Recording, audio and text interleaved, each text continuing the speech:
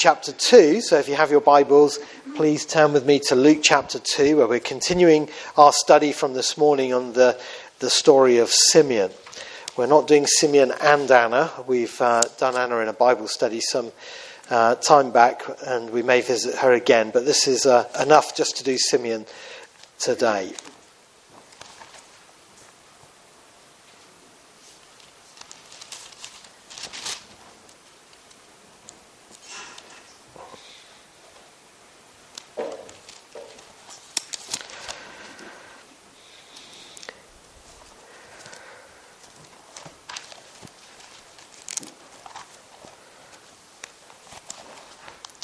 Luke chapter 2, and I think I'll just take it from the beginning again, just so everybody gets the context, and we'll start at verse 25.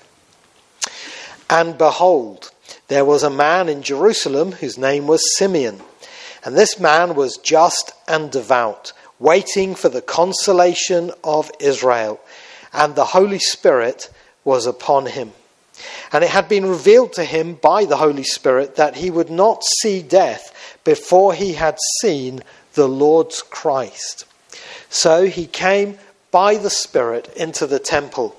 And when the parents brought in the child Jesus to do for him according to the custom of the law, he took him up in his arms and blessed God and said, Lord, now you are letting your servant depart in peace, according to your word. For my eyes have seen your salvation, which you have prepared before the face of all peoples, a light to bring revelation to the Gentiles and the glory of your people Israel. And Joseph and his mother marveled at those things which were spoken of him.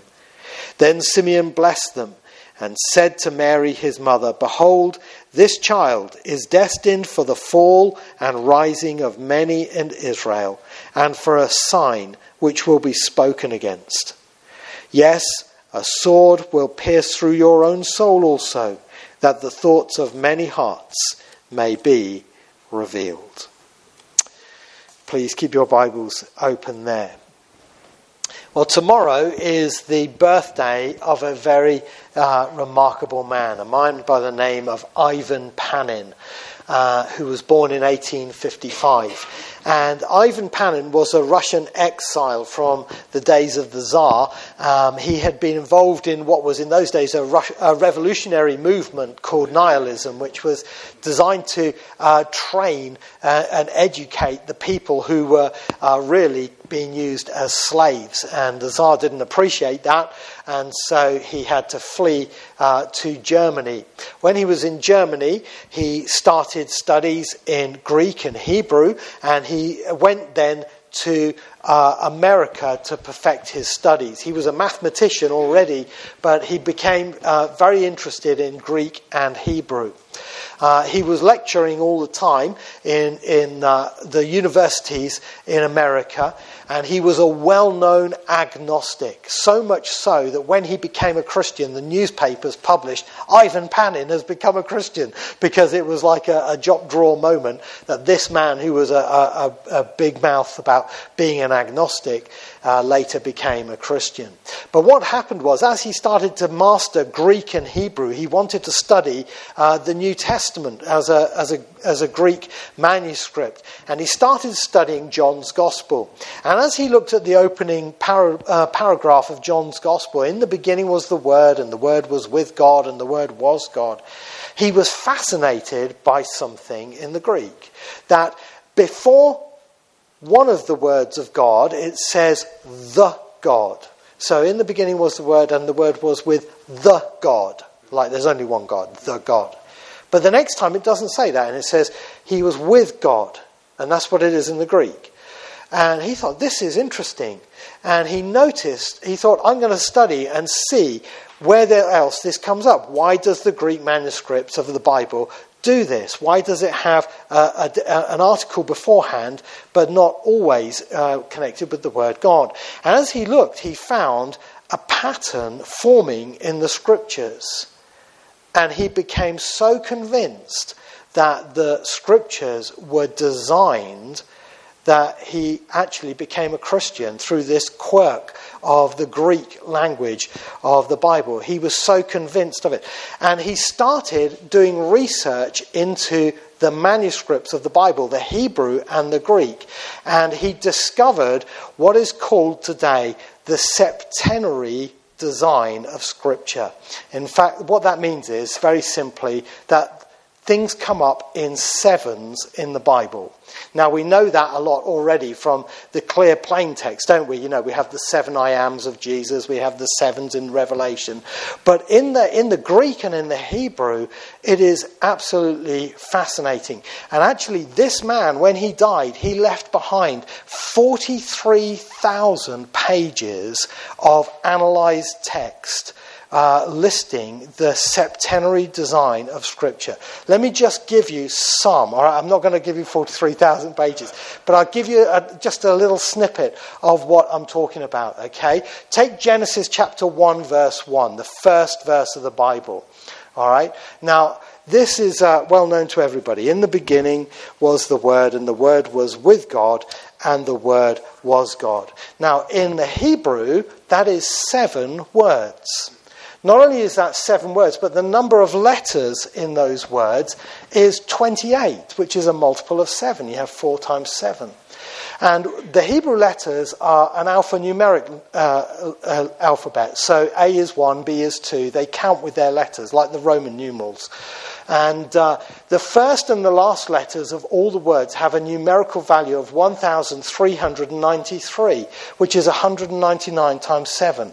Now, I mean, I would have given up on that ages, but he went on and on and on researching this. This is fascinating. The value of the last letters of the first and last words is 490, or 70 times 7. The number of letters in the subject words, which is God, and object, which is the heaven and the earth, is 14, which is twice 7. And the whole Bible, he found, was like this. When he came to the genealogy of Matthew, of Jesus in Matthew chapter 1, what he found there was amazing. I've just got to find my piece of paper. Here we go. All right, don't try and write this down. All right, this is just so. It contains 72 Greek vocabulary words. Now, a vocabulary word is not every word. So, like, the names are not vocabulary words. But the vocabulary words are 72 vocabulary words, which is a multiple of 7. The Greek word the, which occurs most frequently in the passage, comes exactly 56 times, which is 7 times 8. Also, the number of different forms in which the article the occurs is exactly 7. And when you look at that passage, there's 2 halves. The first half in verses 1 to 11, the second in verses 12 to 17. In the first main section, the number of Greek vocabulary words used is 49, or 7 times 7. The number of those 49 words which begin with a vowel is 28. Or 7 times 4. The number of words which begin with a consonant is 21, or 7 times 3. And he just went on and on and on and on in the minuscule detail, letters and words and everything. And all he could find was exactly 7. It was never 8. Never. Always 7. In fact, what he found was, this was fascinating, when he was studying the book of Matthew, he found that Matthew uses words that occur nowhere else in the New Testament. And they occur 42 times. 42 is 7 times 6. And those words have 126 letters, which is 7 times 18. The interesting thing is, when he went to Mark, he found Mark used words that were used nowhere else. And they were a multiple of 7. Then he found Luke used words that were not used anywhere else. And that was a multiple of 7. John, and he went through the epistles. And the fascinating thing was, when he came to the end of this, he realised the only way that could have been contrived is if each of those people who was writing a book was the last one. And they'd found out what all the other people had used. They're now going to use words that they haven't used. But they couldn't all do that. They couldn't all be the last one. And his study of the scriptures was so analytical as a mathematician and a Greek scholar that he wrote an article for the New York Sun newspaper challenging agnostics and atheists to disprove that this shows the inspiration of Scripture. And today he is looked up to massively for his analytical work on the Scripture. In fact, do you want to know his favourite Bible verse was? Psalm 12 verse 6. The words of the Lord are purified 7 times. Which is beautiful, isn't it? Now, I love that story about that man, and I'm fascinated by his work. And the thing I love about him was he saw so much because he spent time with God and in the Word. And when you do that, you see more than you would do if you didn't. And that's a picture, really, for me, of this man we're looking at tonight in the Nativity story. This man, Simeon. You know, we know very well the story of the shepherds. We know about the wise men. But how many people in the world today know about Simeon and Anna? And yet this is a story that comes right in the middle of those two events.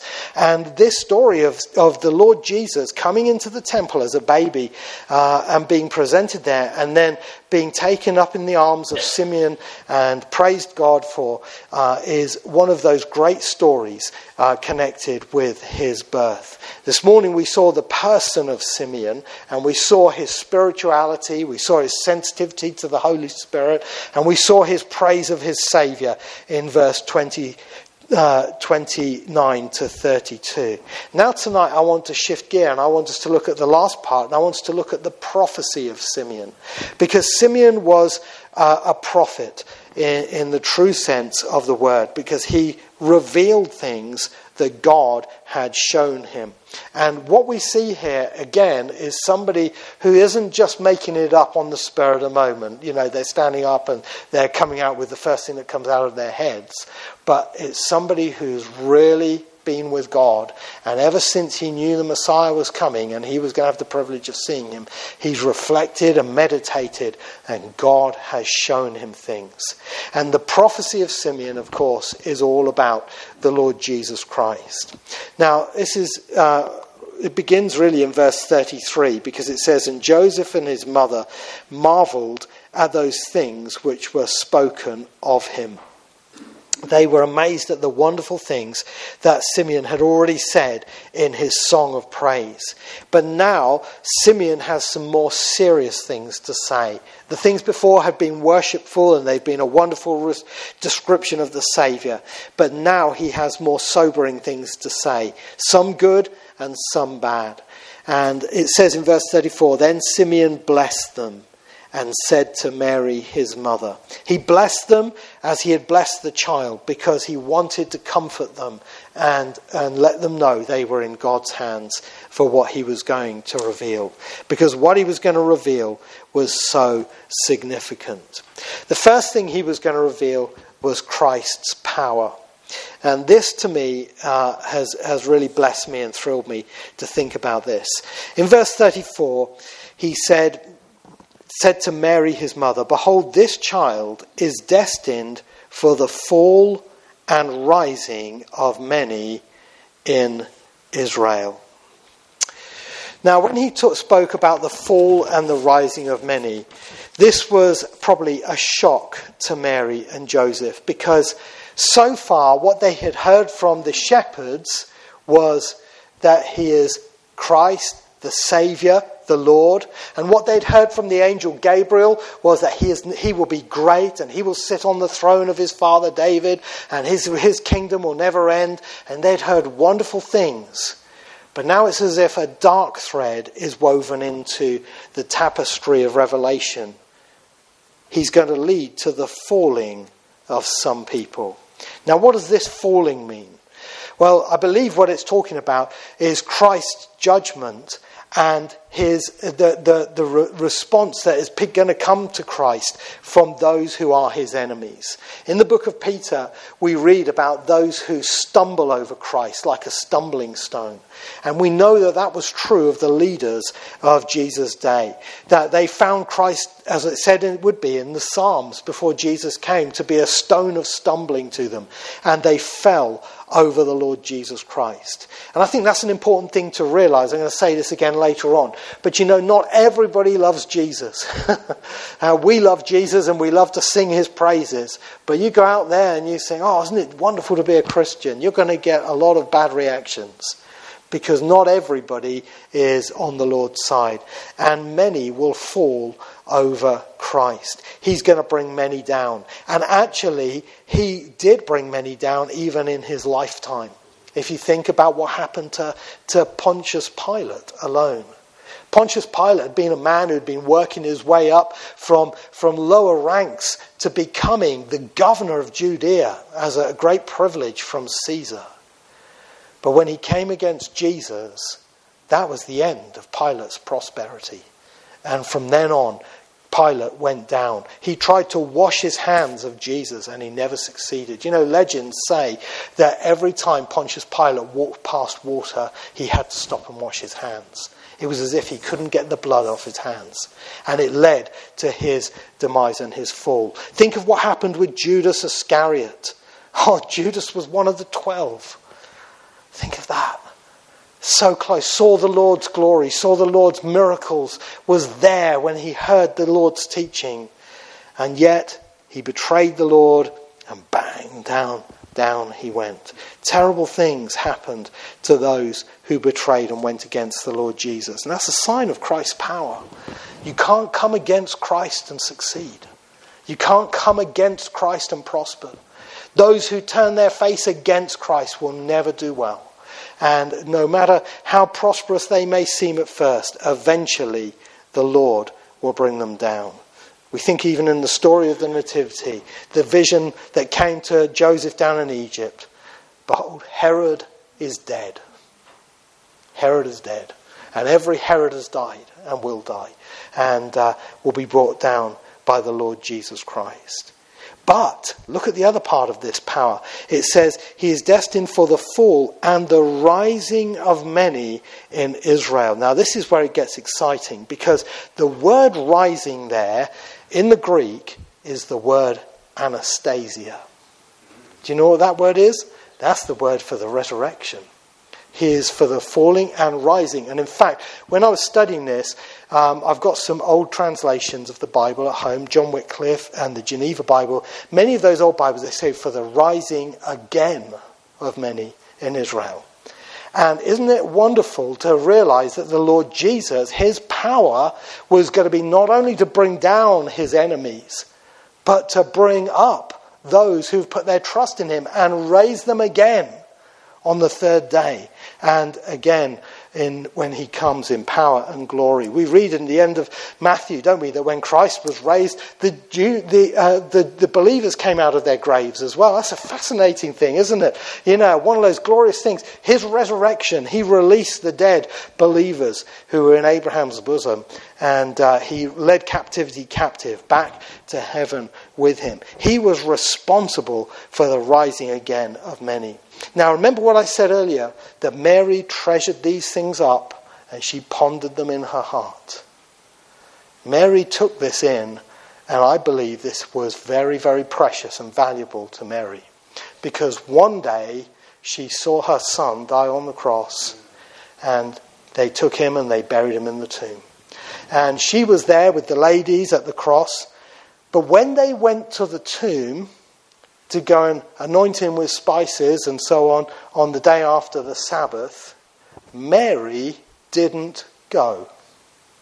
Now, isn't that interesting? I would have thought out of anybody who went, Mary would have been the first one to go. That's her son. And anyway, when the wise men came, didn't they bring myrrh?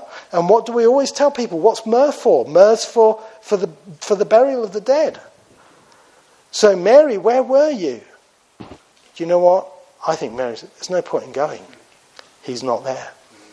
He's not there. She put these things together. Pondered. That's what the word ponder means. She put them together in her head. All those years meditating on those words of Simeon. He is destined for the falling and the rising of many in Israel. He is the resurrection and the life. What power belongs to the Lord Jesus Christ? And Simeon saw it and told it to her first. What an amazing insight this man had. And you know, what a comfort for us, even as we're thinking about the Lord Jesus Christ at Christmas, to remember that the babe in the manger is not the weak, powerless babe. He's the mighty Christ, the one who has the power not only to bring down his enemies, but to raise many, as he will do. Then secondly, we see Simeon's insight was to Christ's purpose, because he goes on in verse 34 and says, and for a sign, and we'll just stop there, for a sign. I don't know if you noticed, I'm sure you have done, but Christmas is a time when signs appear everywhere, don't they? They normally appear about August time, book now for Christmas. And then you get signs, Santa stop here, and signs for everything, don't you, for Christmas. It all comes out. And in the Bible, actually, there's many Christmas signs. Behold, the virgin shall be with child. This is a sign to Israel, Isaiah 7, verse 14. Then there was the sign of the star to lead the wise men. And the shepherds were told, and this will be a sign to you. You will find a baby wrapped in swaddling cloths and lying in a manger. There's 4 signs in the Christmas story, and the 4th one is Christ himself, which Simeon reveals here. This baby is for a sign. For a sign. Now, I think Simeon was thrilled to be able to reveal this, because the word sign is spelt Simeon in Greek. Isn't that amazing? That was his name. And although his name means heard, and he was a man, I should have said that this morning, he was a man who listened to God, the word sign is spelt Simeon. And it's basically his name. And so it was for a sign which will be spoken against. And so Jesus is a sign. But what's he a sign to? He's not a sign to anybody other than himself. He points to who he is, and he points to who God is. You know, in John's Gospel, when we come to the Gospel of John, we don't read about the miracles of Jesus. We read about the signs he did. The signs, the miracles are called signs. This was the first sign he did when at Cana in Galilee, revealing his glory, when he turned the water into wine. And all the miracles were signs pointing to him. And Peter on the day of Pentecost talked about how the Lord Jesus Christ had been revealed as the Messiah to Israel with signs and wonders. And the signs were pointing to him, that he is the one to whom we should trust. And he himself points to his Father as well. Peter said in his letter that it's through Christ we come to believe in God. You know, if you don't believe in Jesus, even if you say you believe in God, you don't. Because you can't have the Father without the Son. No man comes to the Father except through the Son, says John 14. And Peter said about Jesus, who through him we believe in God, who raised him from the dead and gave him glory, so that your faith and hope are in God. 1 Peter 1:21. So Christ's purpose was to be a sign pointing to God. What a great insight into the ministry of the Lord Jesus Christ, the Messiah, pointing to himself, pointing to his Father. And you know, that's exactly where we should be pointing at Christmas too. Pointing to Christ, pointing to the Father. For God so loved the world that he gave his only begotten Son. And may our ministry and work be clear to that end. Then thirdly, he points out Christ's production. Now, I wanted to say provocation, but I didn't feel that was the right word, because I feel provocation is a negative word. If you provoke someone, it's a negative thing. But it's basically that we're trying to say here, because in verse 34, the verse goes on and says, and for a sign which will be spoken against. Now, the interesting thing is, people cannot keep their mouths shut when it comes to Jesus. And it's funny, all the way through the Bible and through history, people have to declare what they think about Jesus, whether they believe in him or not. And every knee will bow and every tongue will confess that Jesus Christ is Lord, to the glory of God the Father in the end. But sometimes he is a sign which is spoken against. And in the Gospels we see Christ spoken against. In fact, they spoke against his birth in John chapter 7 when Jesus was at the Feast of Tabernacles. It's either John 7 or John 8, I think it's verse 42, and said, we were not born illegitimately. They spoke against that. They spoke against him in his life and his miracles. He does miracles by Beelzebub. They spoke against him. Then on the cross, come down and save yourself if you can. Then when he rose from the dead, they spread a lie saying his disciples stole his body. And even today with the second coming, people say, says Peter in 2 Peter 3, where is this coming, he said. They speak against him all the time. And this is what Christ produces in people, a reaction. And the reaction reveals the heart, because you see, what people say comes from their heart. Out of the mouth, the heart speaks. Out of the heart, the mouth speaks, isn't it? Right way around. Verse 35 says, yes, a sword will pierce through your own soul also. We'll come back to that. That the thoughts of many hearts may be revealed. That the thoughts of many hearts may be revealed. And when people speak against Jesus, they reveal what they believe about him. And their hearts are revealed and unveiled. I heard a story about a little girl who had a toy stethoscope. Kids like these doctors' outfits. And one day her dad played a little trick on her, because he got the stethoscope and he put it on his head. And then he went up to the little girl with the other end and he stuck it on her forehead. And he said, he said, I can tell what you're thinking. And the little girl looked at him and said, no, you can't. And he said, yes, I can. He said, I think you're thinking that you want some of that ice cream. And behind him, he knew his wife was unpacking the shopping and she'd got some luxury ice cream. She was putting it in the fridge. And the little girl just looked, didn't say anything. Do you know the strange thing was? That stethoscope went missing. The family never found it again. And isn't that true to life? I don't want anyone knowing what's going on up here.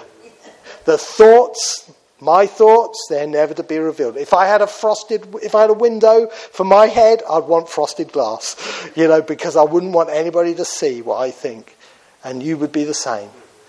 But through Jesus Christ, he will produce the reaction. The thoughts of many hearts will be revealed.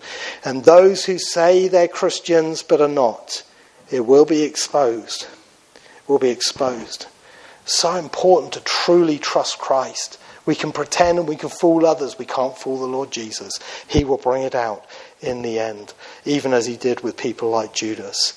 And those who are truly his, they won't be able to keep it secret. He will bring it out in testimony to him. What a production Christ brings out by his power. And then finally we see Christ's price. Because in verse 35, the bit in brackets, we'll come back to that now. He said, yes, a sword will pierce through your own soul also. Now, this must have been the hardest part for Mary to receive. Because he said, a sword, and he said the word also. Also. He told her that she was going to have a piercing experience. But he said, also. Now that word also at the end tells her it isn't just going to happen to me. It's going to happen to this precious bundle first. A sword is going to land on him. Now what is this sword? I believe it is the cross, the death of the Lord Jesus on the cross. You know, in the Old Testament, there's a number of places where God's judgment is spoken of as a sword. And one place in particular is in Ezekiel 21, verses 9 and 10, or verses 8 to 10, where God has been speaking about the judgment he was going to bring on the descendants of David for their sin, and the family line of David, the monarchy.